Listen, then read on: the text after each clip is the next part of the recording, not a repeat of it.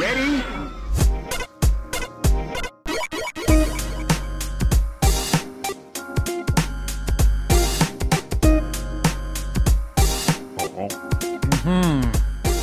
Yes. Welcome to Rhythm and Pixels, a video game music podcast. My name is Rob Nichols. And I'm Pernell. And every week we get together, we listen to great video game music from all consoles, all generations, zero restrictions, 100% friendship. Well, there are some restrictions. I mean, it has to be sugar-free. Okay. You know, some cases gluten-free. Yeah, I know you're just trying to stay away from carbs. I am. You see this? Yeah. No. That's carbs, baby. All carbs. But Rob is right. We pretty much just throw down on great music as we see fit based on restrictions that we provide for ourselves. Yes, we set self-imposed restrictions because we like discipline. Right. That's right. This is episode 10-2, which is 92. Can you believe that? I cannot. No. Consistency is not my forte, so... Oh, I think it is now. I mean, 2 years every week. That is true. You got some. That'll have to go on my resume going forward. Steve So's here, so at your work history, you are a very inconsistent gent. You come into work late, you leave early. You just, what do you do? Like, do a podcast every week? Yeah, oh, well, that just settles it. Give this man a job. Hire him on the spot. All right, before we get into today's topic, we want to say hello to everyone watching us live on YouTube, on Patreon. So if you are a subscriber on patreon.com/rhythmandpixels, you get access to these wonderful live shows. In which we will ramble, but you can see us while we do it. And sometimes the gyration might just occur, but whereas on the, when you're listening, you can't tell. On the camera and via the Patreon link, you can laugh at us as we go. Yeah, you get to see all of our flubs, and it's going to be great. It's going to be really good, sort of. This is episode 10-2, like I said, and we thought we would do a composer focus this week. So we are going to do Yoko Shimomura. She, as many will know, is quite a well-established composer that even if you don't know her name, you do know something that she's composed. But due to the fact that she is so well-known and that most of her most noted works are from later on in time, we created this restriction that we did not want to reference Kingdom Hearts, and later on we decided Super Mario RPG because why not? Yeah, so we took out Mario RPG, we took out Kingdom Hearts. Not because they're bad games or because their music is bad, but because they'd be too easy. Well, I mean, for me, I know Yoko Shimomura mainly for Street Fighter 2. Ah, good point. So that's where I know her from. But for my first track, I wanted to go into that same era. This is actually the same year that Street Fighter 2 came out, and is composed by Yoko Shimomura for another Capcom arcade game. This is called The King of Dragons. And this is stages 2 and 9. Okay. And it is called Hard Long. What? Okay. Just listen for the Street Fighter influence. I think you'll dig it.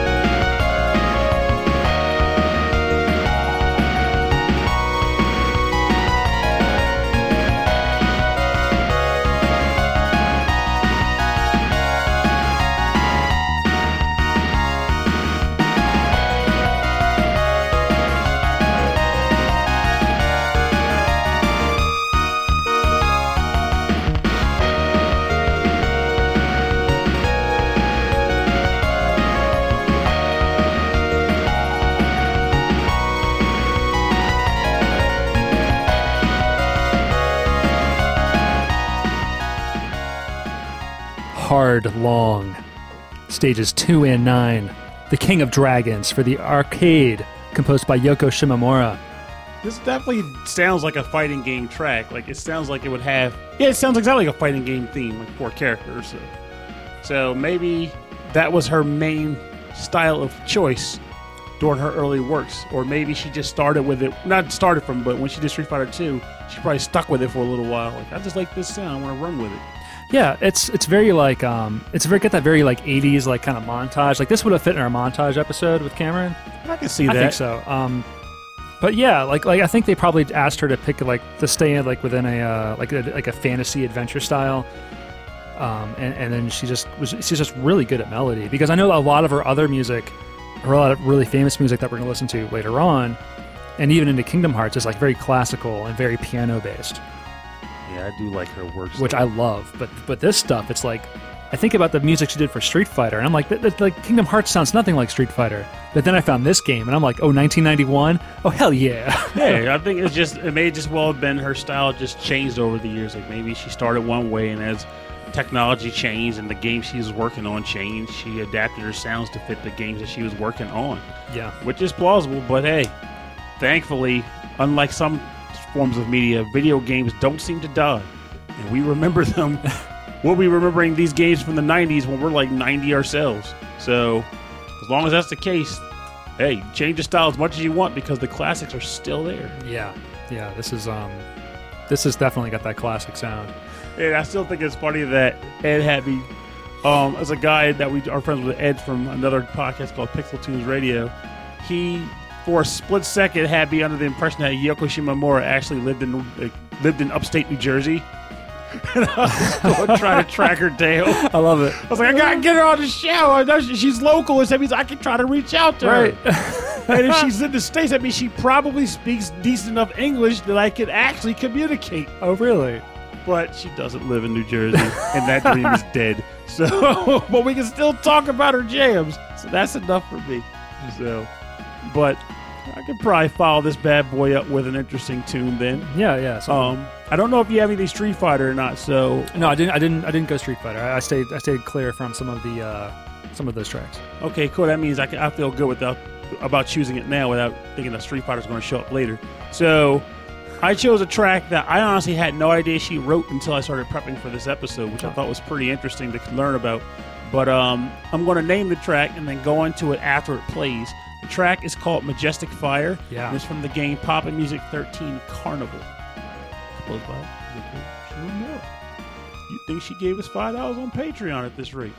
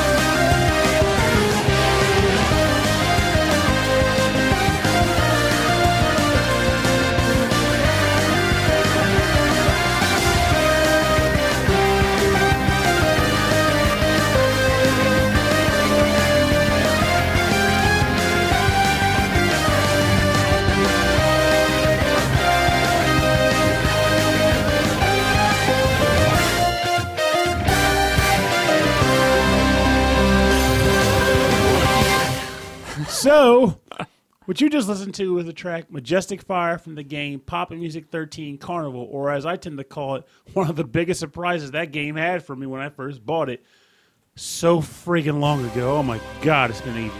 But So this track, when you play poppin' music games.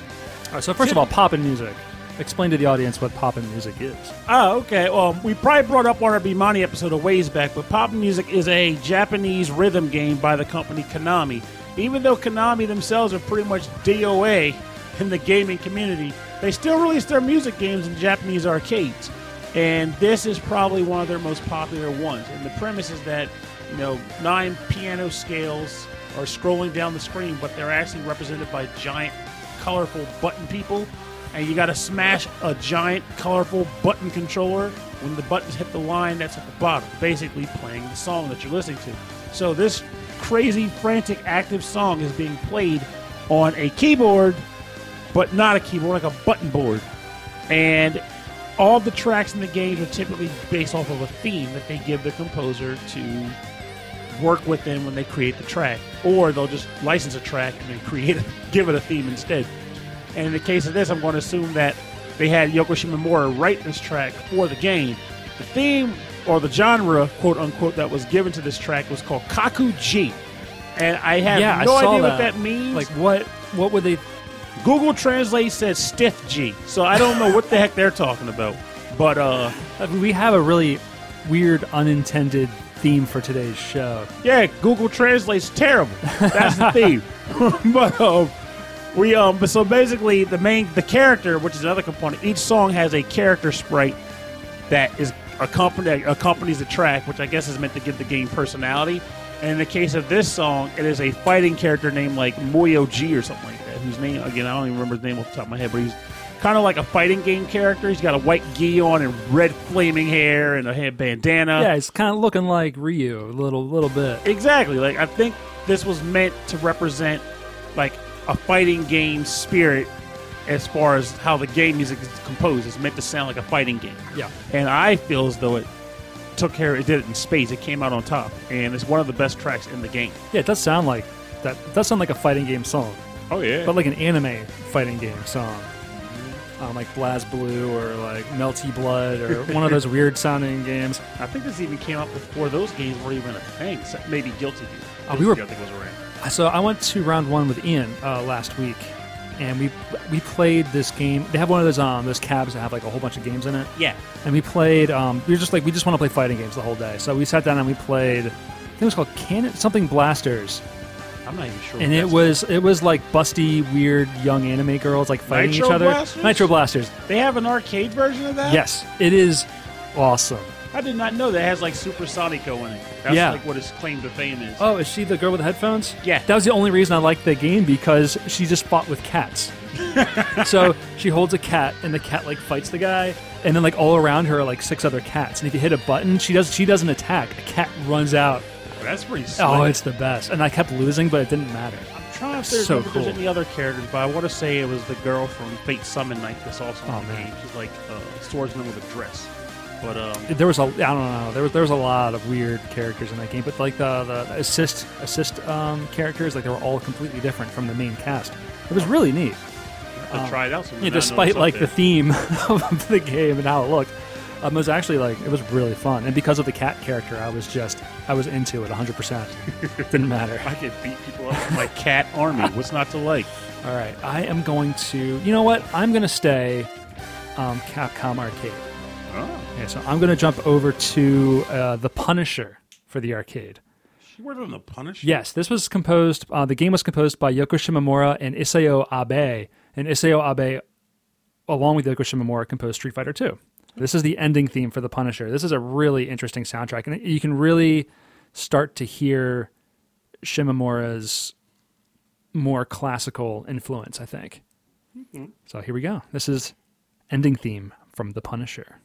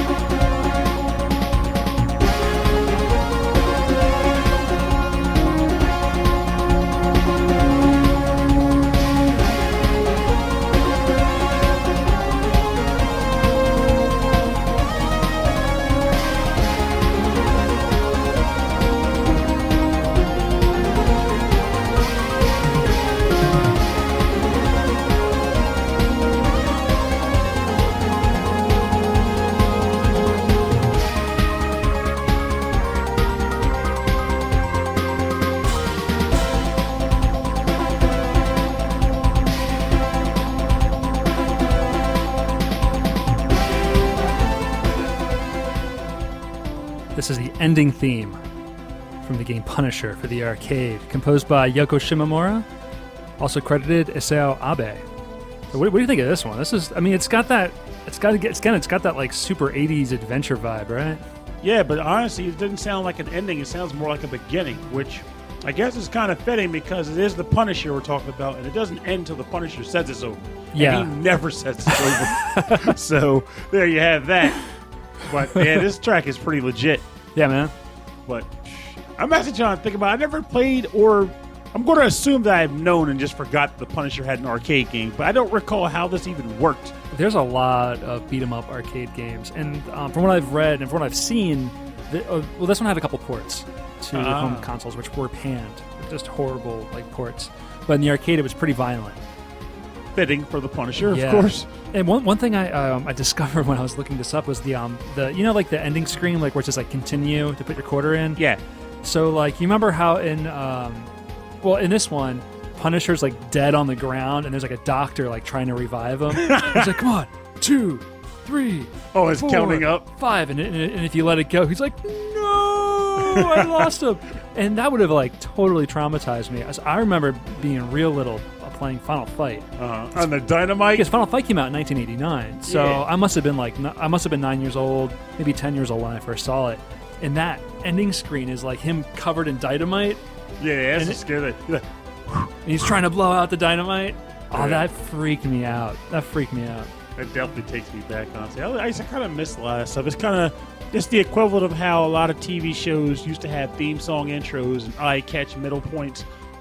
I don't think games have very elaborate continue screens anymore, assuming they even have continues at all. Like, most of the time, it's just you're either respawned immediately or it's just like a very flat text. Like, it's never anything that outright makes you feel like, oh my god, I gotta press start to continue. I gotta get back in the game. Well, these kinds of arcade games aren't really like around. Like they don't make them anymore like this. It's all like trying to create some other kind of experience. It's not like you don't get to play side scrollers or beat 'em ups unless you're playing a classic. Yeah, or Xbox Live Arcade Yeah, exactly. released games or something. Or like some classic arcade where they have a whole bunch of classic games, right? Hey, Paul Roberson, we need another game. We Scott Pilgrim's a long time ago. Oh, that was the artist, right? Yeah, Paul Roberson did the art for the game. Yes. And Ubisoft developed it, but Ubisoft too. Shoot, Yeah, Ubisoft rehire these guys. Follow Paul Roberson on Twitter. He does a lot of concept artwork. He just puts up there, just for fun, and it's amazing stuff. He's got some amazing new, artwork. But don't take your kids. No, it's it's disturbing in a good way though. Oh yeah, I In a like great his art. way. I just would never take my kids to see it. That's for sure. No. All right, what we got? You're on to track number 2. Yes, and I'm one of those. It's always weird. I'm like, should I have chosen these tracks? But deep down, I'm committed. It was hard. I love my tunes. I had a lot picked out, and to take these down just to 3, it's rough. Yeah. We could do Shimamura 2 Electric Boogaloo, but we'll see how that flies. Tumamura. Yoko Tumamura. That was the worst joke. We'll take it. We've had. It's been a long week. It's been rainy. You're a good friend. Oh, shut up, you.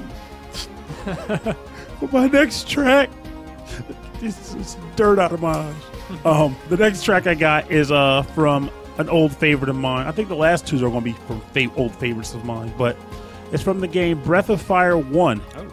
And it is literally the only track for the entire game she did. But it's a good one, so I was like, I'm down for it.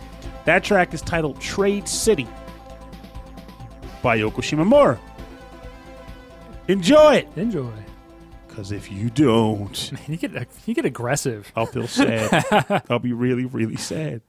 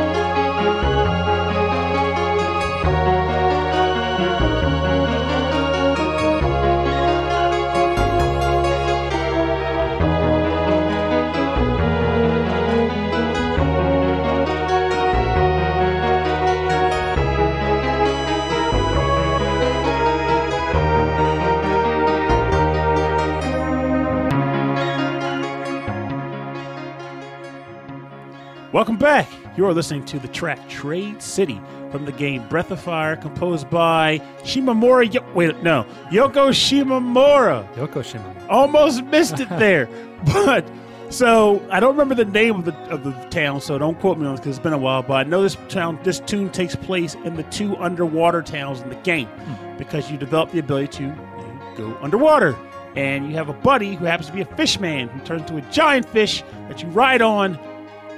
This giant fish head, you just ride on him. And it makes me kind of wonder what it was about it that made them go, we need one track for this entire game, and we need to call one of our greats to do it. Can you fill the void? And she said, can I? And put out one of the best tracks the game honestly has to offer. It's a great tune. I think she was consulted because she worked on multiple games at the same time. Oh, okay. And so I think they brought her in to like either feature or maybe to guide some of the other composers. Oh, nice. I can see that working then. Because I have some information about some other tracks today about stuff like that. Dun, dun, dun. Some 90s business. So the guy turns into a fish? Yeah, his name's Gobi. Gobi the fish man. Gobi. Yeah. That's the best fish name I've ever heard. Oh, Gobi's the man. He's a greedy fish who cares about profit on top of profits. That's great. And he saves the party who gets stranded on a desert island for reasons that I cannot recall. Well, it's better than like our last episode talking with Amanda about Zelda, the guy who just turns into a tree. Yeah, that was depressing, and this is awesome. Well, that was a sad story. And I love how, if you haven't listened to that episode, go back to a previous week with Amanda Lepre from Descendants of Erdrick. Almost said it the wrong way. And she talks about how you could skip over that and maybe think that he doesn't turn into a tree, but it's best to play the ocarina for him. Because he's tree no matter what you do. Just to give him one last bit of happiness before he becomes a tree. Yeah, that depressing freaking story. So, but Gobi's a fish guy. Yeah, he's a fish man. Fishman. He can turn into a giant fish and back again. Okay, so he's not always a fish. Oh, he's no permafish. These fish do it on a regular. And oh, Jesus. That sounds funny. Anyway, in addition to that, there's also like a whole like fusion system in the game. So Gobi ends up fusing with a bull and an ox and a man who's kind of purple, and they kind of become a weird flying duck monster. So I don't know what they were thinking when they came up with that, but he made it for an awesome ball-turning character. It's freaking stellar. I love it. But real quick, I need some serious talk before we move on to our next track. What animal would you ever want to turn into at will? Animal at will? Yeah. Some animal that doesn't actually exist, I think. Because it would have to be able to fly. Yeah. We can come up with this. You can fly. Okay, I have to be able to fly. Yeah, right. Yeah. I have to be able to swim. Okay, flying and swimming. I have to be fast, a land creature. So I have to be like a sort of bird cheetah fish. Penguin. No, that's like the most clumsy of the birds. On it's not land. even a bird. Okay. Yeah, on land he's like a puffin. what? Huh? Puffin. Why do you think a puffin's good underwater? No, the puffin's no good anywhere. And you can't even eat a puffin. They're not even delicious. Like, I want to be delicious, but you can't catch me. So it's like, I want to be able to fly, I want to swim, I want to be a fast runner, I want to be delicious, but you can't consume me. Huh. And psychic powers. You are a demanding magician. You damn right. I mean, you better believe it. And at the end of the day, that would be my spirit animal. Though, let me think. In all due honesty, if I had to try to choose an animal that does currently exist, I do believe I'd want to be maybe the equivalent of like a falcon or something. Okay. Because I always felt like, I mean, obviously all kinds of animals have all sorts of awesome properties, but at the end of the day, I like a predator. I want to be more of a predator than a prey animal. That's the thing. So I want to be a predator if I have to be. But most importantly, I've always liked the idea of being able to fly, like animals that can fly. It's an awesome ability just to be able to just get up and go at will, and crap on people's cars, and they have to clean it up. Yeah. You don't have to do anything about it. It's like the world's your toilet. And all humanity is your janitor. If all you want to get out of this is just to go anywhere. No, that's just a perk. That's a perk. But the flying bird is just what makes it that much better. I'm a flying bird who has a world toilet.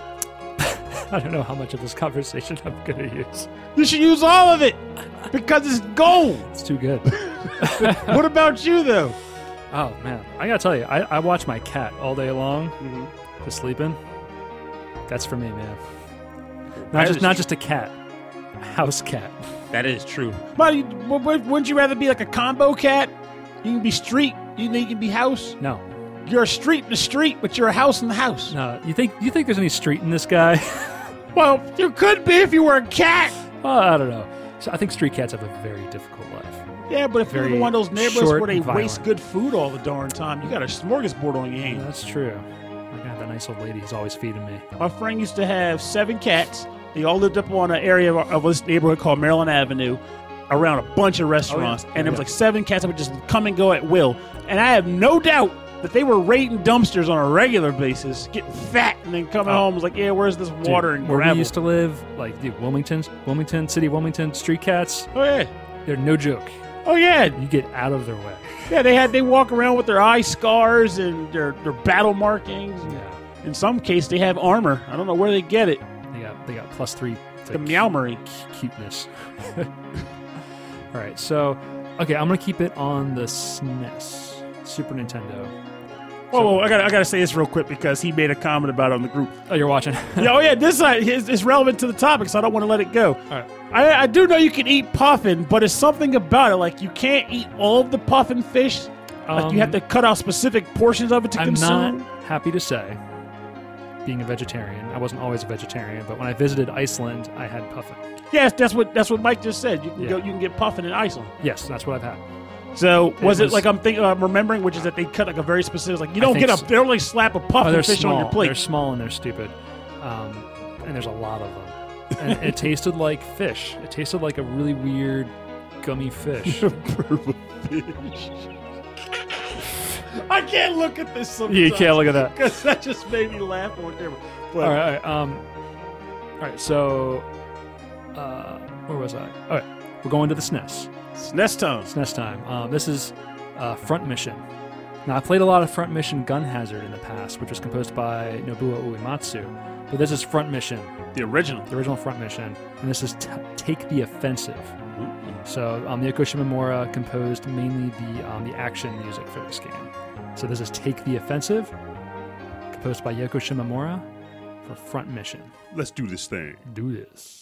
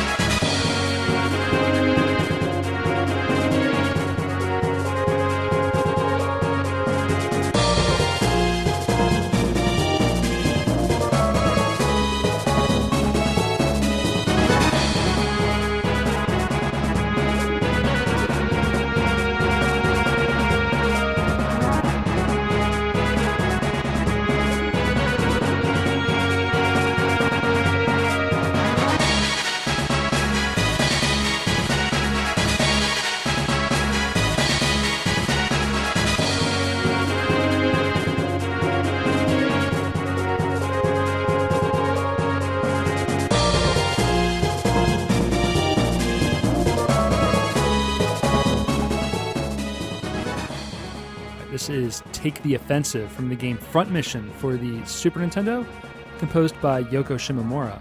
And so this game was being developed at the same time as Super Mario RPG, which Yoko Shimomura was focused on. And so they brought her in to work with the other composer of this game, Noriko Matsueda. Okay.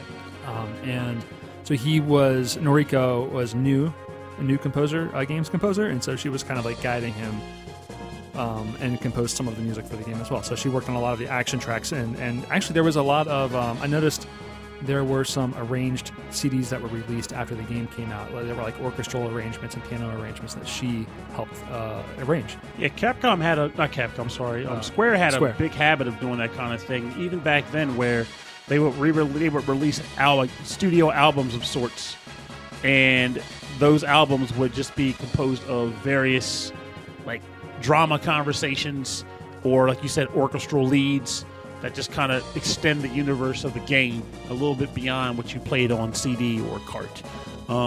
Front Mission in general, though, is a pretty awesome set, though. I only played the third game, but it's a good third game. Yeah, I remember not even learning about it until like 3 or 4 came out for the PlayStation. Yeah, and that's for good reason. That was the first one we got. Oh, that's right. We talked about that. Yeah, I bought it. I was at Virginia Tech at the time, and I jumped on that release because I was finally to see what this Front Mission is all about. And it was pretty slow-paced and kind of clunky, but the customization was really slick. The story was pretty deep, and it had this really cool concept where in between levels you had to go on the internet to shop and read forum posts. Oh, like an in-game? Yeah, in-game. Okay. That's pretty cool. Like, it was really awesome. Like, they created this whole internet interface. Like, you would click on the icon, the game would, like, pan out and, like, zoom into the screen. Like, okay, you are in the chat room. And you're like, oh, my God, this is 1998 talking? Sign me up for this. And then later on, I don't think many games are even trying to do that now, which would be awesome when you think about it. Yeah, I don't know. I would like to see a game use today's technology to try to emulate the 90s internet. That would be pretty awesome, actually. I'm sure there's some stuff out like indie type style games. We need to find them because I want to play. So this one and the last one, you can really hear that big like cinematic style that we're used to hearing with like Mario RPG and with games like Kingdom Hearts, especially Kingdom Hearts. I mean, this is their shindig. This is the shindig, and you can hear a bit of the military drumming, which sounds very square. It's got the Nobuo Uematsu kind of like moving forward. Gotta get it done. Oh, but I love the bells that kind of go through here, and then like the way it sweeps and sweeps and sweeps. So if this is taking place during like a battle section of the game, I think that's awesome. Like, it's almost like a map.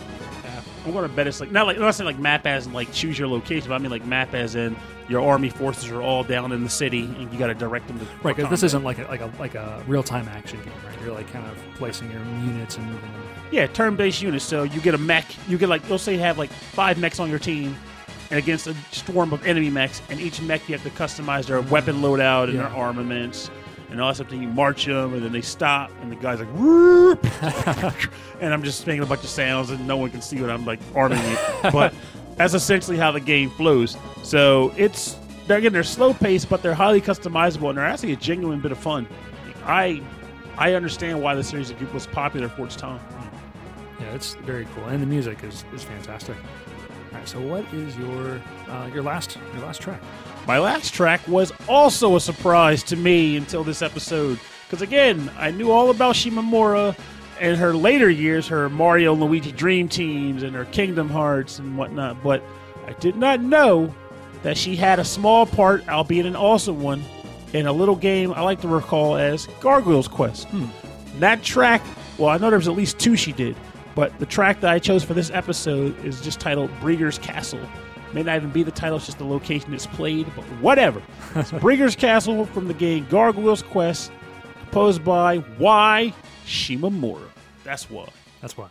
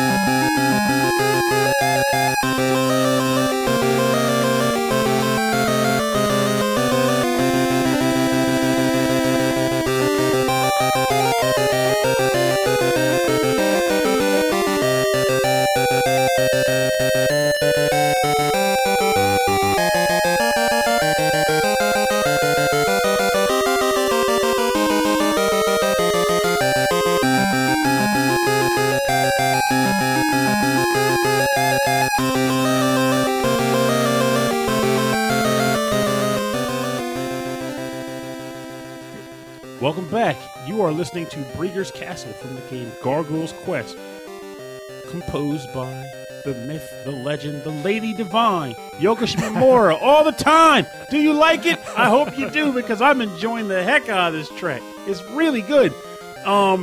It's kind of funny. I was talking to Rob about this earlier as I was sending him the links to the tracks for the episode on my end of it, and I was like, let me just double check something. I'm at work. I break out my 3DS and pop Gargoyles Quest on. Yeah. I had a save file on this stage, and I pretty much played the last stage at work. I was like, yep, that is the last stage track, just like I remembered it.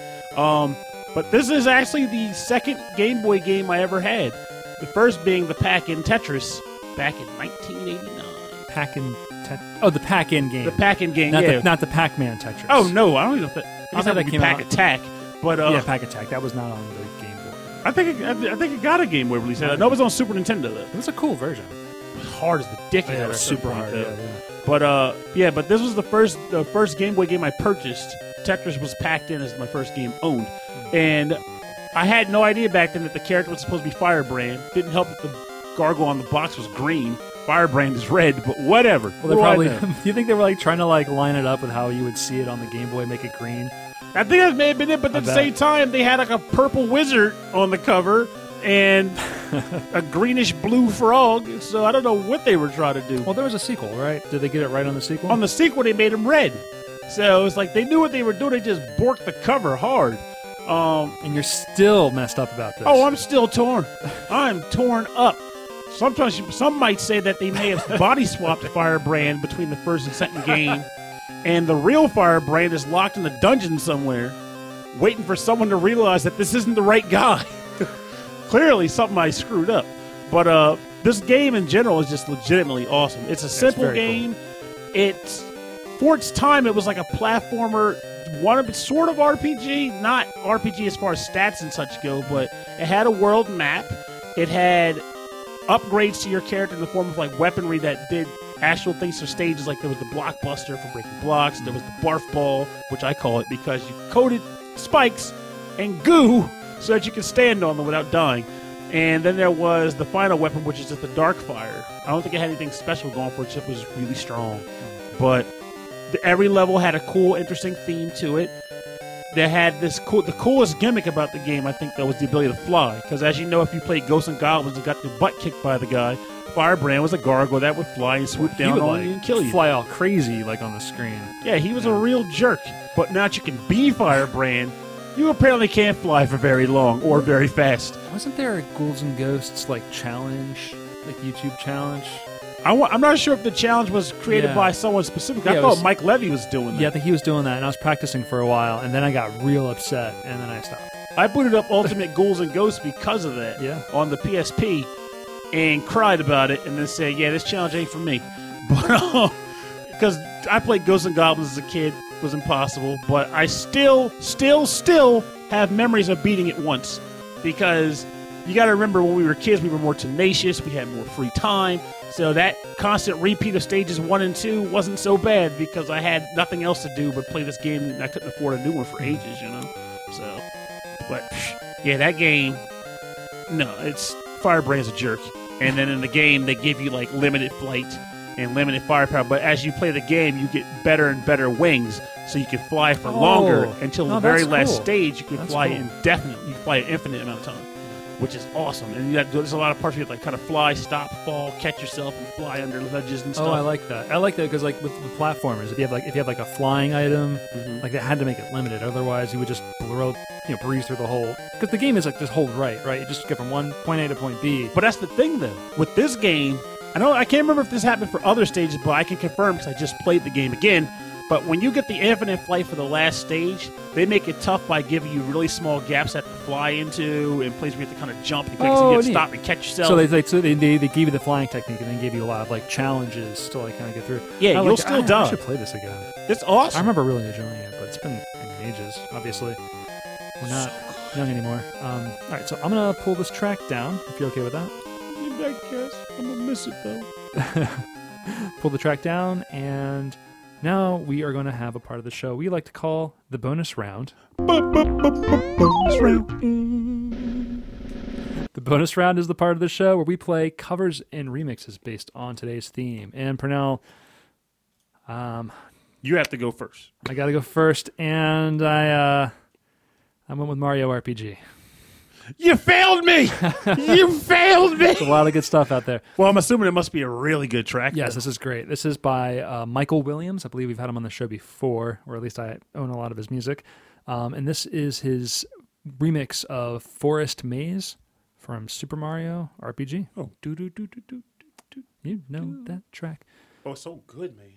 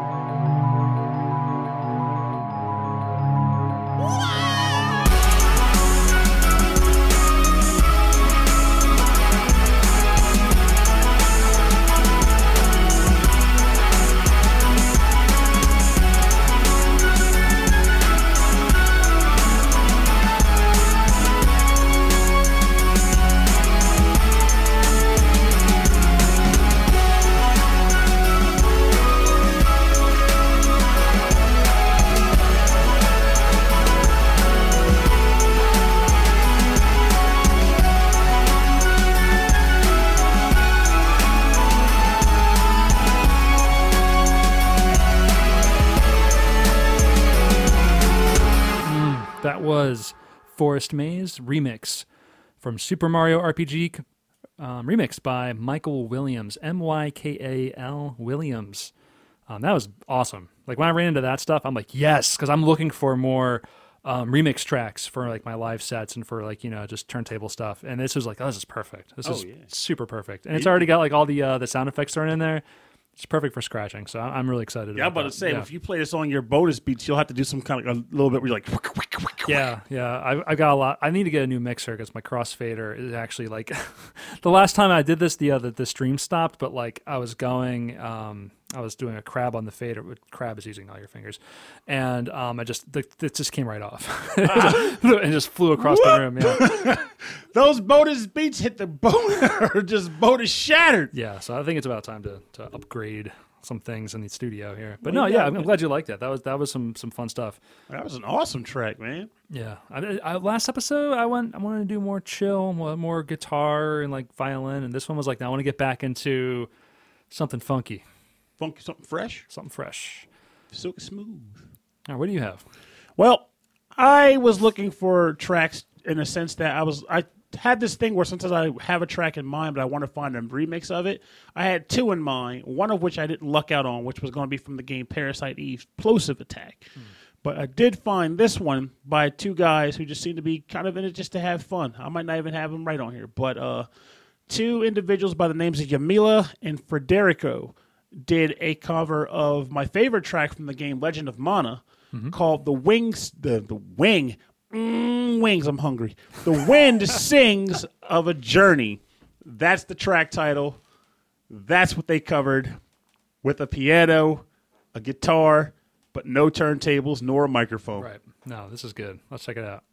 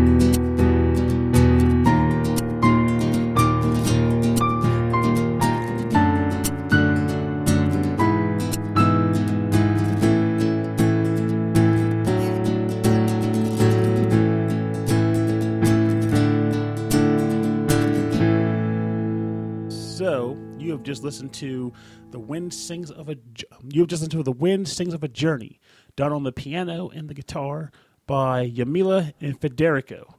This track sounded so good to me, and it was extremely quiet, low key, just them with their instruments doing an awesome rendition. And for me, in this track, as I remember from the game, it's a perfect way to cover it, because that was the thing I liked the most about it, was how mellow and relaxing the tune is in the game. And then there's like whistling on top of it within the game, which is kind of why I was kind of whistling over here to keep that was like sort of like making like triggered you to like, the whistling, the memory, right? Yeah, I remember the whistling. It's just such a wonderful track. I didn't keep this game because I had small gripes about it, which makes me want to retry it and see if they wouldn't exist today. But regardless of how I felt about the game itself, both the colorful graphics and the insanely well constructed music, just made the game lovable in every other way possible. I liked this arrangement a lot. I thought it was a nice higher up tempo, but it just sounded like if I heard this like at a coffee shop or something, I would be like super into it. Yeah, you'd be sitting there sipping your cup. It's like, I don't know who composed this masterful piece, but I need to get I got to get the list of tracks from the barista later. I tell you, that's still what I want to do one day. I want to have a place where you can go to a restaurant and they'll play a bunch of video game covers, and you don't even realize they're from video games at all. That would be freaking sweet. Well, for more information on the bonus round part of the show, go to rhythmandpixels.com, and we'll have links to their SoundClouds, Bandcamps, and YouTubes, and everywhere else you can get the music and support the artists.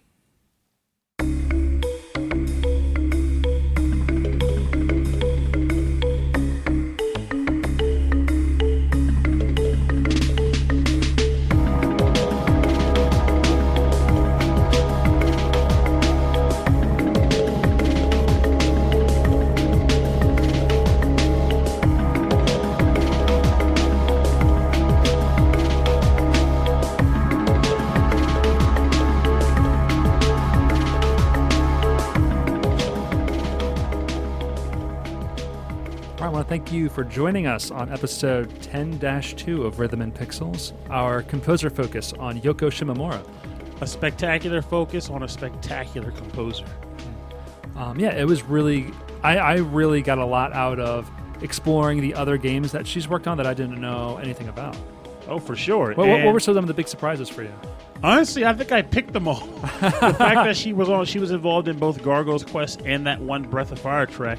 Oh no, the biggest surprise was the Poppin' music track, and then I guess she did one other one from that game, like Poppin' 16 or something. I think it was whatever Poppin' the movie was. It may have been 16. Well, I know in Poppin' music, we play a lot of Poppin' music. Mm-hmm. You play more than I do, but we play a lot together. I remember seeing other game composers in that game. It's usually because the music is from like a different game. Yeah, like they have, say, Castlevania. They'll have a Castlevania medley. Yeah, Bloody Tears is in there. Gradius is in there. Yeah, but this is more so unique because it's a game composer, but the tracks are not from any game she's actually done. They were composed for the game itself, which is awesome. Yeah, I expected it to be from like a different game, but it wasn't, and it's super cool. I love this. I love Shimomura. And honestly, you know what would be a great swan song in a sense? They should have put her as a character in Kingdom Hearts 3. Well, actually put like Yoko Shimomura as like a character. She'd fight with you, or if she didn't fight with you, she'd at least be able to like talk to you in one of the towns or something. That'd be really awesome. Be like, I hope you like my music. Press B to summon me. Oh, like how like Vert is in Shovel Knight as like the musician. Yeah, it'd be something else just to give her like a weird cameo like that. Just drop her in the game. I played through Kingdom Hearts 1 and 2, none of those other weirdo games, but they put everyone else in those damn games. Like everybody else is in those games. If they can put Aladdin and the Genie in like 5 of them, they could put Yoko Shimomura Aladdin, in one of them. The Genie, Tron characters, and Sephiroth all in the same game. Why not? Right? It's a veritable kingdom, like it's a veritable square hodgepodge magodge. Yeah. And I like the games, just hoping that Kingdom Hearts 3 isn't a complete turd, though. So far, I think it'll still be okay. I'm not holding out for it. We'll just because I'm probably not going to play it anymore. We'll know in 2027 when it comes out. Well, if you, the listeners, have any other ideas for episode topics, or if you just want to say hi, why don't you send us an email? rhythmandpixels@hotmail.com. And if you would like for more information about our show, if you'd like full track listing, and if you'd like links to maybe like where we're going to be next, or maybe if you want to buy a t-shirt with our faces on it, kind of pixelated faces on it, go to rhythmandpixels.com. Go to Facebook, Instagram, Twitter. It's Rhythm and Pixels, all one word. That'll just come right up. Actually, I got to ask, since you brought that up on the episode, are the links still up, you think? The links. For the for the shirts, because I actually ordered a hoodie myself. Oh, did you? Yeah. Oh, yeah. It hasn't come yet. It's in the mail. But the way it seemed like it was going to end, like the ability to buy was going to end. It goes. It just it re-ups itself. Oh, gotcha. You can do that. It's just if you ordered a shirt at the end of a cycle that the Teespring is on, then because they only print so much for so long. They'll print so it might just take longer for you to get it. That's all. That makes sense. But you can get there. It's on the top menu bar. It says T-shirts, and you can get men's tees, women's tees, and hoodies in different colors. Because I really like pink with the logo, so I have a lot of pink on there. But I know like people like black and people like white. So you got black, right? I'm pretty sure I got black or some form of blue if it existed. No, I don't think I put blue in there. Oh, raspberries. That most likely means I got black. So yeah, there's that. And we also, if you're a fan of the show and you want to help support us, help keep the files on the servers and help keep our domain domain name rhythmandpixels.com. Keep me drenched in post-it notes. Get post-it notes, yeah. Go to patreon.com/rhythmandpixels. And if you're there, you get access to live streams that we're doing today of the show. So if you want to bug us on YouTube and say things, but you'll have exclusive access to this show. And I got to say, though, this was a lot of fun. And I was originally like, I don't know if I want to do this whole live podcasting thing. I feel anxious. No, it's cool. It's fun. It ended up being a lot of fun. And I think it'd be cool if more people could get in on it. So it'd be awesome to see if that ends up happening. Well, let's thank our subscribers. We're going to thank Alex the Messenger. Awesome, man. Awesome. Thank a new subscriber, Henrik Anderson. Thank you so much for subscribing. Chris Murray, the man. We have Michael Bridgewater from the Forever Sound version of the Video Game Music Podcast, a fantastic podcast. Also the man. And Brian Pitt, just been a long-time subscriber and supporter of the show. Thank you all very much. A definite legit gem. So, yeah, and if you want access to this stuff, go to patreon.com/rhythmandpixels. You get to all that stuff. And I was going to say something else. Another VGM podcast you should check out is the VGM Jukebox with Keyglyph and Josh.